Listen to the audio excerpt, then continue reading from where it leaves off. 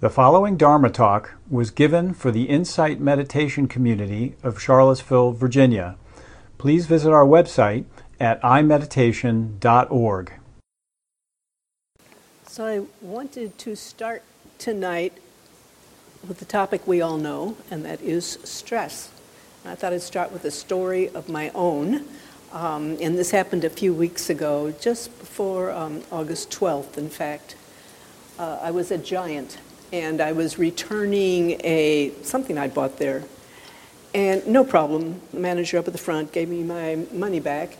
And then I had some more shopping to do, but before I did that, I stopped at the front of the store. They have those racks of newspapers, and I read a few headlines, and it's part of a story. And I came across a headline on the story that there's a move in Congress to move ahead on trying to push through a bill talking about loosening restrictions or protection on wildlife and on the forests of the forests. And I found myself just becoming outraged. I feel so strongly about, and they're going to want to do that because they want to offer increased opportunity for exploitation of resources and so forth. So I became really upset. I mean, I was almost physically nauseated. I was so angry. A lot of things had come together. Part of it was August 12th was just coming up, the anniversary. Another part of it was the fires out in California. I had been due to go out there. I was going to land in Redding, and 2 days before that, the wildfires were there. And it wasn't just because I was going to go and had to cancel. It was because of the people I know there and the devastation there. And so all of these things seemed to come together when I read this. And I did go into the store, and I bought what I needed to buy in a fog. I mean, I was nauseated, I was angry, and I came to the checkout counter, and I told the woman who was doing the cashier checking me out, I said, I had returned an item, but I didn't get a refund on my credit card. And she said, you didn't? Oh, well, she said, let me call the man who had done that. And I said, fine. And she called him, and then I said, wait a minute. I said, wait, I remember. He gave me cash. I totally had blanked out. I mean, it was only 20 minutes before that, but I totally had blanked out. Now, I think she must have thought, a senior, having a senior moment. And I have senior moments, I would say. But this wasn't one of them. This was anger. It was really rage. And I realized, it just seems to me this is so emblematic of what's going on widespread amongst many people here in this country. Stress levels, I've got some statistics here. Gallup poll, it was late last year, said that 8 out of 10 Americans are experiencing significant stress. And then, according to American Psychological Association, nearly 60% of the adults of this country are stressed by the current social divisiveness, and on and on and on. And, I think none of us need be surprised at that. This is everything that's going on, whether it's in the politics nationally, and this is a rough ride, our politics nationally, but wherever it is, global warming, all of this is really, really stressful. It's what the Buddha called the First Noble Truth. The First Noble Truth, I will remind you, or tell you in case you don't know, he mentioned 4 of them, but we're only going to talk about, one, and then mentioning the other two of the others. The First Noble Truth is there is suffering in life. It's called dukkha in the ancient Pali language. We refer to it, talk about it often. It seems to be the core. It's a core around which many, many of our talks are focused. And I think we all know it so very, very well. Dukkha. I think if the Buddha had taught only that, he would have just passed this way along with the billions of other human beings that we would never have heard of him again, because we're all so familiar with the stress in life. I think many of us feel and have and go through some of these days with a sense of being brokenhearted, stressed, angry, bitter, whatever. It takes many, many different forms. The first noble truth, though, was only the starting point for the Buddha, because he said a lot of other things as well. And here is one of the things that I'd like to focus on and tell you that he said. And he said, live in joy, in peace, even among those who hate. Live in joy, in health, even among the afflicted. Live in joy and love, even among the troubled. I said, wow, what a huge, huge teaching that is.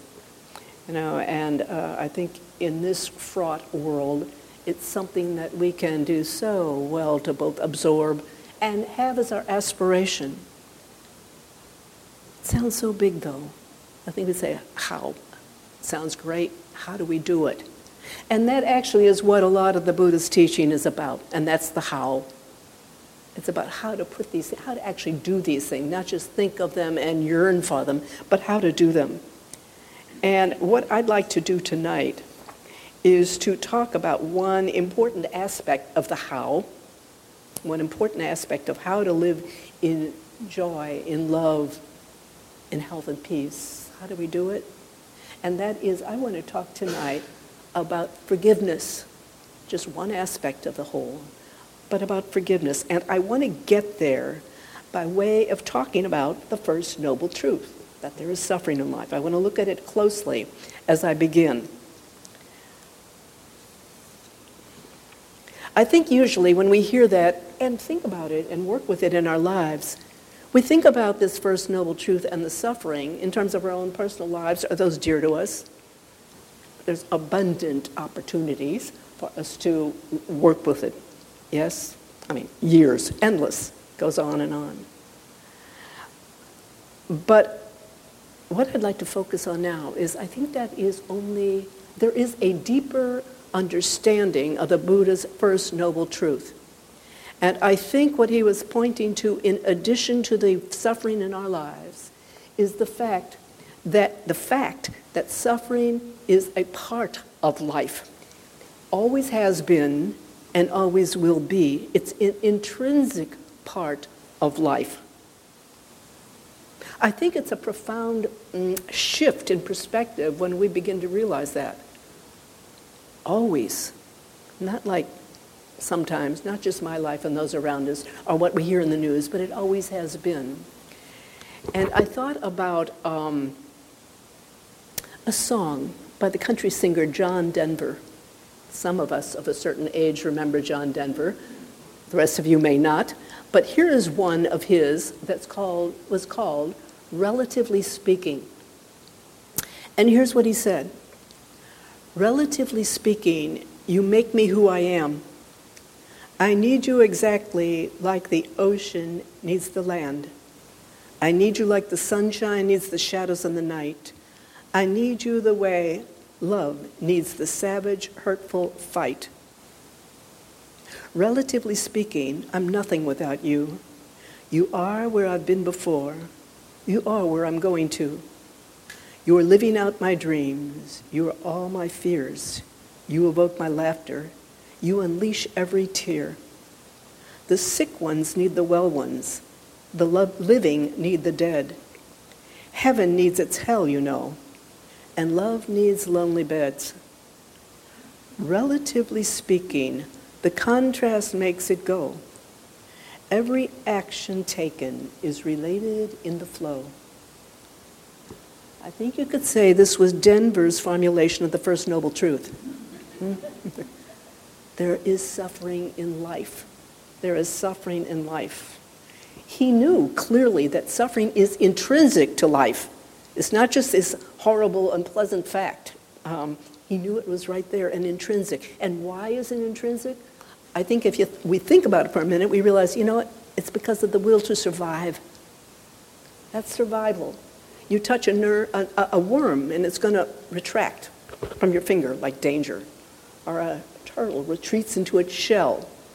Or if we feel that someone is imposing on our interests or something dear to us, We respond, we react, we want to defend. I mean, we humans are capable of loving intensely, and we can fight like hell, can't we? And do. And that's what happens on our personal lives. Certainly it happens between nations. Suffering. Well, I think you can see why the song that I just quoted, in part from, was not one of John Denver's more popular songs, right?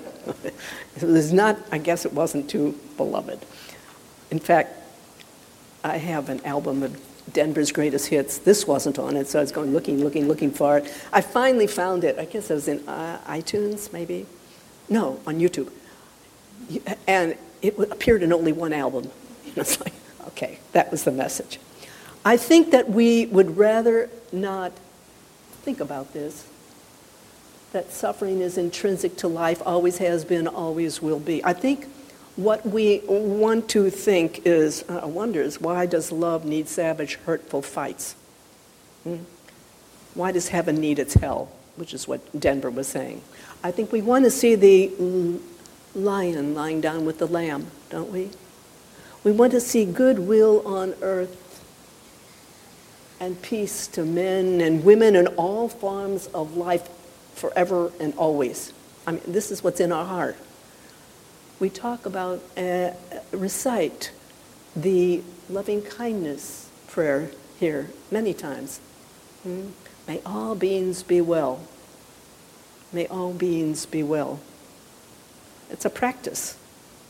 And I think many of us believe, or at least we hope desperately, that the suffering that is in life is just as a result of unevolved specimens of human life.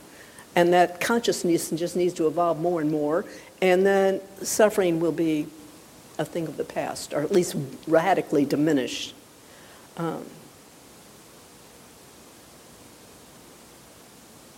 So I'd like to invite you to consider for yourself, just for a moment, if you would, inquire, to maybe close your eyes for a moment and consider any form of suffering, but touch into what are your inner responses, your physical sensations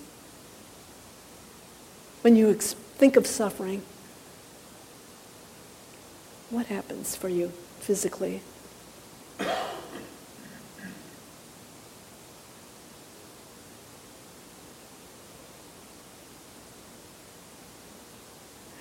And what happens when you think of peace on earth and goodwill to men and women? Envisioning that for a moment.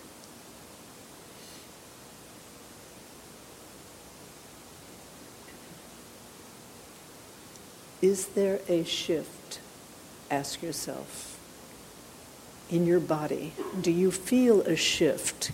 Can you experience it? When considering the ideas of peace on earth, the hope, and facing the reality, on the other hand, of suffering.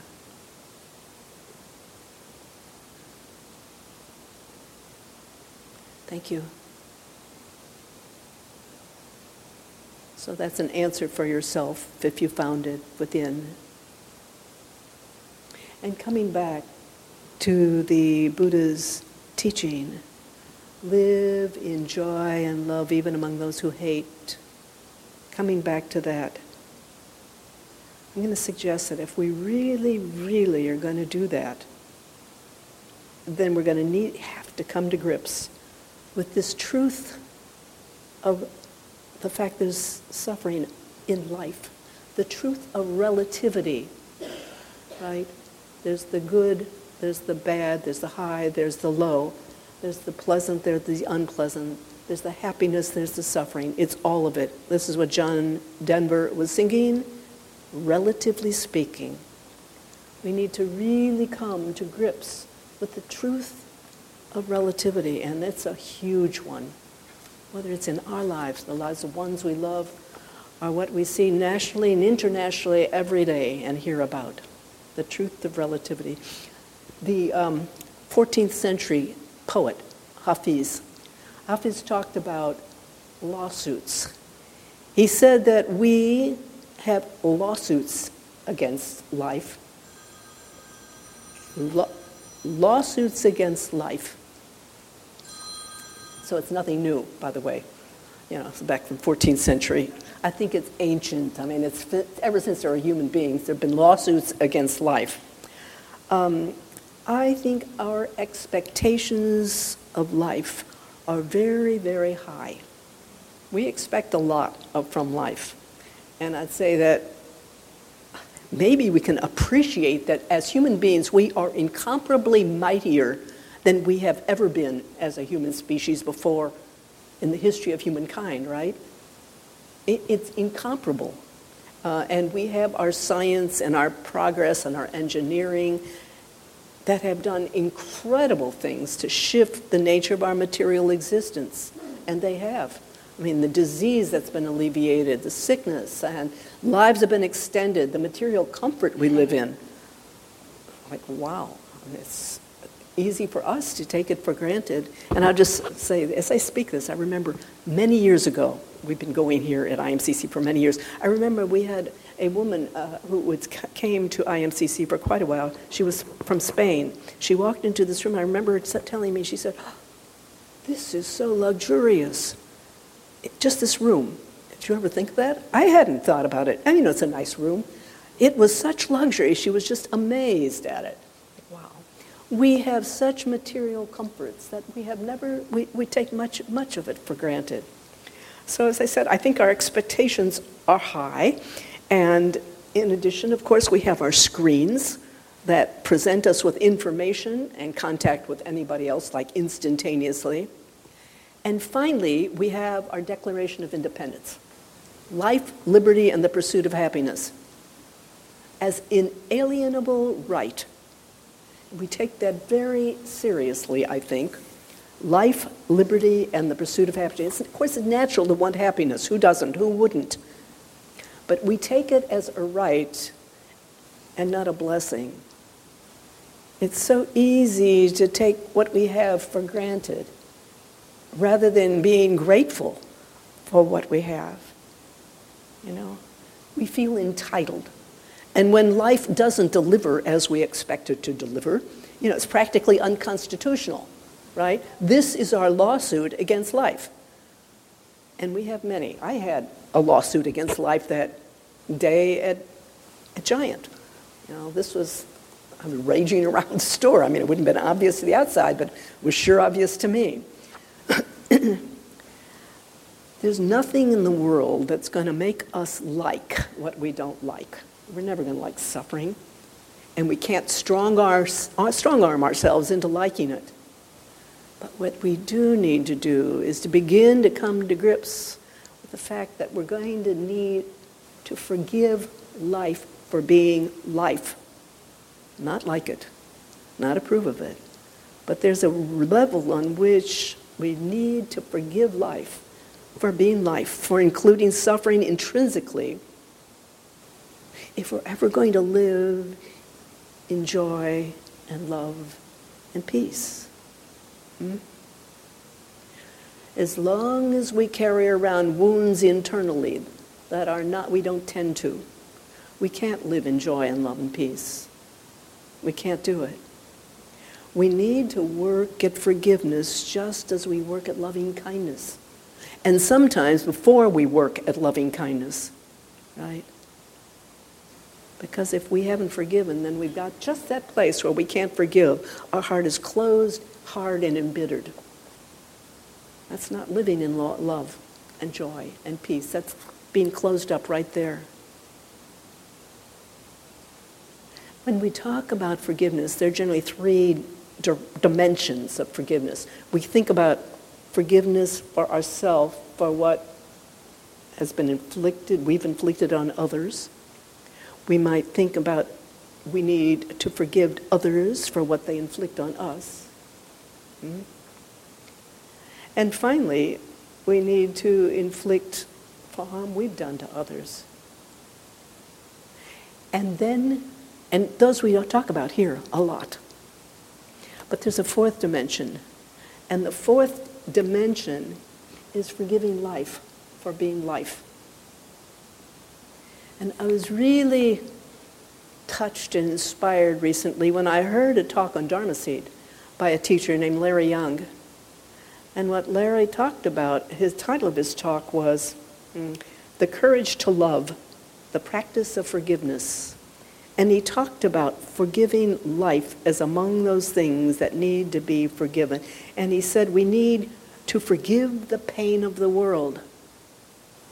Like, wow, forgive the pain of the world. He's not saying like it.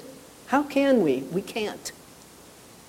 He's not saying don't work to alleviate it as we hope to, but to forgive it. It is naturally life, simply being life. So I think a first guideline, as we work toward this forgiveness, a first guideline, I think, is being mindful. Being honest with ourselves and noticing when we're really resisting life. It's presenting us with stuff that we just don't like. And all you have to do is flip on the news, and I think you'll have a barrage of stuff that you may not really not like, right? A barrage of stuff. Notice it. Certainly, I didn't notice it in that little story I told you about Giant. That, what I was carrying around with me at Giant was unforgiveness. It was a lawsuit. It was a lawsuit. I think that this kind of unforgiveness, these lawsuits, can become like wallpaper in our lives. We kind of just don't see them. There's just so much around, we just kind of walk through it. But it's there, and it takes its toll, doesn't it? So much wallpaper. We try to carry on in wholesome ways, in loving ways, constructive ways, and we got all this wallpaper that's hanging around. So the point that I'm trying to say is not really not approving, working as we need to work, but trying to embrace, grow big enough, be aware, mindful enough of our resistance. Breathe, open up around it, open up around it. Forgiveness is a little bit different than accepting. And here's where I think the difference is.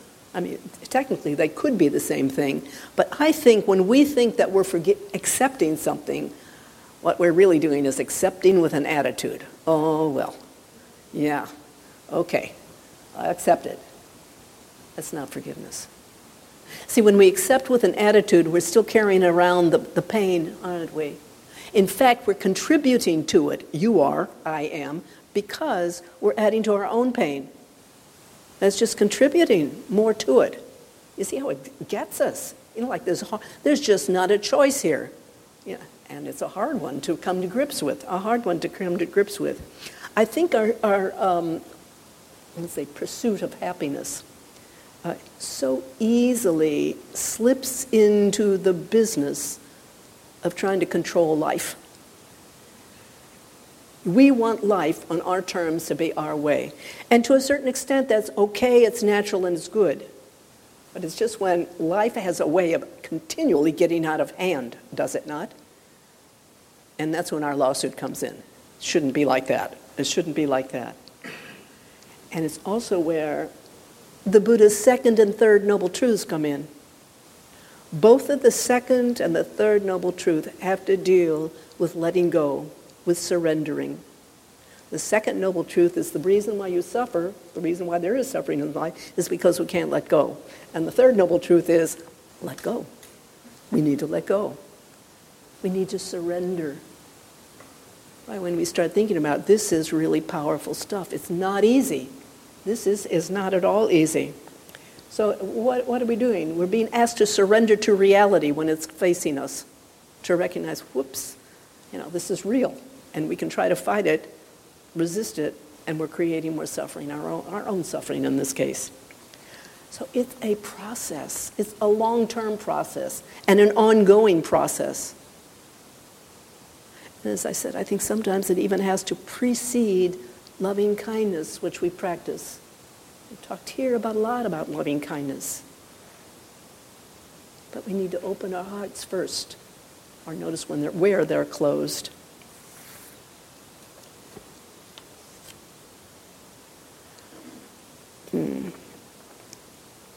So, when we get into the controlling mode, what we are really doing and in controlling life is we are living very much from a personal perspective, from the sense of a me, from a sense of an I. Let me say a little more what I mean here.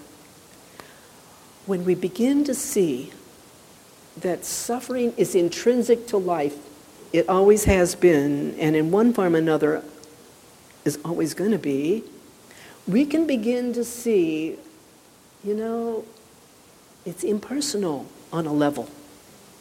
It is impersonal. It's not just about me and my suffering or you and yours, which is certainly there, but the suffering of life is impersonal. Forgiving the pain of the world. It's as intrinsic to life as the beauty of the world and the happiness of the world. Working doesn't mean we do it overnight, to forgive it. When we come into this perspective and really recognize that the pain of the world on one level is impersonal, then we can see that whatever whatever suffering I'm experiencing now is really in a certain way, life experiencing itself. Like, that might sound like a big leap, but it's impersonal. Not only are you experiencing it, but life is experiencing itself in this pain. It's not just my pain, it's the pain of the world. That's not to mean your pain is enormous, which it may be. I'm not saying it's worldwide, but I say your pain, my pain, is the pain of life. And that's what's going on. Let's try another little inquiry right here. And I'm going to ask you again to close your eyes just for a moment and see if maybe by just inquiring into it, it might become a little clearer. I asked you a moment ago, and I'm going to ask again, if for a moment, and you don't have to think of the biggest suffering in your life, think of some element of suffering that you have experienced. And again, it doesn't have to be the biggest. Experiencing, how does that feel in the body? How does that feel in the body? Now, trying, if you can, to recognize that this bit of suffering, yours, is an expression of life, is an intrinsic expression of the suffering of life. Trying to see it from life's perspective. It's easy to see our suffering from our own personal perspective. Is it possible to try to see suffering from life's perspective? Noticing. Noticing if you can. And maybe it's too big a leap to make, and that's okay. And that's okay. Coming back. From life's perspective, which is impersonal, grand, unfolding, and ever-changing. Ever-changing. All of it, everything is part of the flow of life. Now there is a paradox here, which I will mention. Maybe you've clearly seen it, it's pretty obvious. On the one hand, your life is personal, mine is personal, each one of our lives is personal. And we live it fully, and we try to do our very best to live in a wholesome, wise, and compassionate ways, don't we? We have our happinesses and our joys, and we have our suffering. Yes, that's the personal perspective. And on the other hand, at the same time, life is impersonal. All of it is an expression of this great mystery, and life is a mystery, the great mystery of life. Both are true. Both are true. To live and see only our own personal perspective is not the full story. There is something else we can see. It doesn't diminish our personal perspective. It doesn't take it away in any way. It adds to it. It's the bigger picture. Our lives are part of life and the flow of life, of the whole panorama. In the Hindu tradition, they call it Leela, the cosmic play. And we can say this cosmic play is pretty darn serious, of course. But it's Leela. It's the whole thing. So what we as practitioners are called on to do is to have both and minds. We need to see both and. A bigger word for it is complementarity, but we can stick with both and. We need to see both that life is your own personal life, and it is yours to make the most of, and we are trying, and at the same time, it is impersonal. It is impersonal. In other words, two seemingly contradictory things can be true at the same time. It's like light. We know that from physics, right? Light is both a wave and a particle. Both a wave and a particle. So life expresses both on our individual levels, and it expresses also impersonally. It expresses also impersonally as well. We can practice, and we do practice loving kindness sincerely. May all beings be happy, and we know that all beings aren't always going to be happy. It's not going to happen. We can do our very best to eliminate suffering or alleviate suffering, and we know that our efforts will never be enough. We can suffer with the pain of the world, and we can live in joy and love and peace. Both and.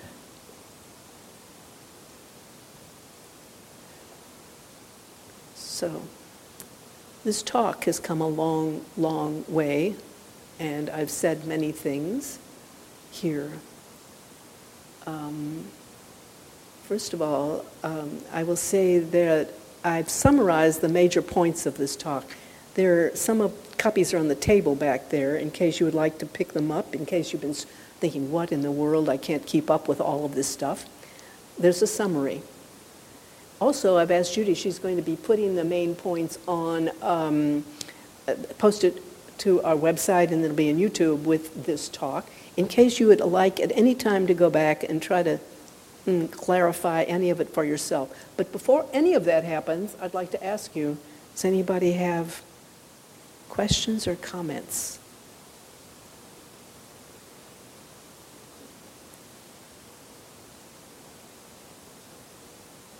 Bill.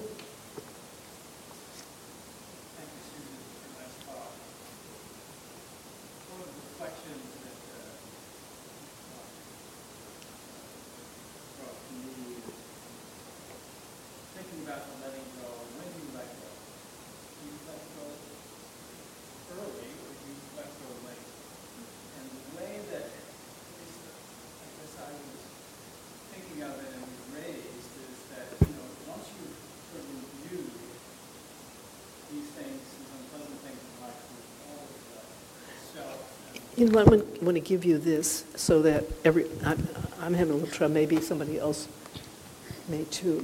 I'll just get it back to me. Yike. Did folks hear what I started with, or should I start over again? So I was reflecting on when we let go in the process. and that before I came to Buddhism, it was letting go after you imbued things in life with all the complexity of self and suffering, and all the things that that your mind tends to imbue to the unpleasant things that come up in your life. And that for me, the beauty of the teachings is to let go early when one feels the unpleasantness and that in your gut, to the mindfulness that you talked about, understanding and, I'm having a moment of discomfort and anxiety or whatever it is, and then let go there. I hear you. That practice to me is sort of the key to this problem. It doesn't make it go away. It just means that the suffering is not imbued with all this downstream. Yeah. Thank you, Bill. I'm going to, would you just pass it forward? Or, yeah. So, just let me that'll make that screech, so I didn't want to go in front of it. Buddhism, the Buddhist practice is never about, as you said, is never about avoiding anything. It is about being present in the present moment. So that means seeing the whole complexity of that which is. So to me, when you said how you were initially taught, this is what we also are trying to truly see what's there. That's mean beyond our fixed beliefs. And at the same time, to recognize, as the Buddha said, yeah, we don't have to hold on, but, and I've tried to make a really point here, that doesn't mean we don't work. It doesn't mean we lie down and just say, oh, well, it's hopeless. Not at all. We work with the love, with the forgiveness. Does that respond when you said let go early? Okay, so maybe what you were saying is that we, in our culture and mainstream culture, are not necessarily taught to begin to open up. And what we do when we let go is we notice where we're holding on. And holding on means a fixed belief, a clinging to something. We don't typically have mindfulness for the initiation of the suffering. That's right. Yes. And when you do, you can short circuit the process by letting go of that. Yes. Okay, absolutely. And at the same time, you just said short circuit, and which is absolutely true. And I'm thinking, wow, that comes from very Western, from our conditioning. It is something to be short-circuited. From the Buddhist point of view, it is simply what we're training ourselves to do in order to alleviate suffering. Yeah, same thing, a little bit different way of saying it. But thank you very much. Thanks, Bill. Yeah. Anybody else? Yeah, Jeff. Thank you also for the talk, Susan. It really resonated. And I do a gratitude practice before I sit, and one of the things I say, and this has really proven helpful, is I say I'm deeply grateful for this life, for this human birth, with all its joy and sorrow, mystery and awe. And it reminds me of the suffering in the world, that I'm grateful for that just as I am for the joy, because of the contrast and the fact that it reminds me to as Bill said, to let go early. Beautiful. Thank you, Jeff. As you speak, what it reminded me is of Brother David Stendal Rast, whom some of you may know. He has a website called gratefulness.org, which is so beautiful. But he's had an interview with Krista Tippett, and his comment, he grew up during World War II, he was a teenager, and Germany occupied Austria, and she was asking about the suffering then. And then she said, so how can we be grateful? Because this is just what Brother David says, being grateful. He says we don't have to be grateful for what's in our life, but being grateful for the moment of being there. And I think you were saying the same thing. Very beautiful, very wise. Thanks. Anybody else?